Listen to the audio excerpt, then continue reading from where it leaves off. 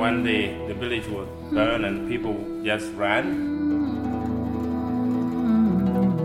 It was like the world is ending. You don't really know.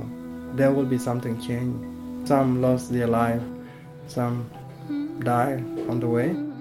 Some died because of anger. There was no food. And some really fell sick on the way and they passed away. These are the voices of South Sudanese Australians. I'm Jennifer Huxley, and they're part of a new podcast series, Savannah to Suburbia, Stories of South Sudanese Australians.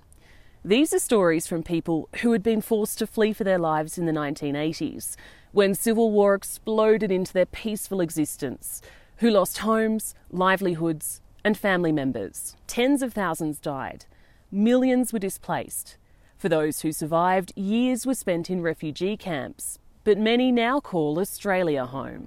Being Australia is a big life-changing to me. Australia is a beautiful, kind, faithful, and lucky country. This series consists of 5 episodes that will be released fortnightly from July 9, South Sudan Independence Day. You can subscribe for free at morningsidesoundproductions.com or wherever you access your podcasts, where you can hear and understand these stories of sadness and loss, but also of courage, survival and resilience.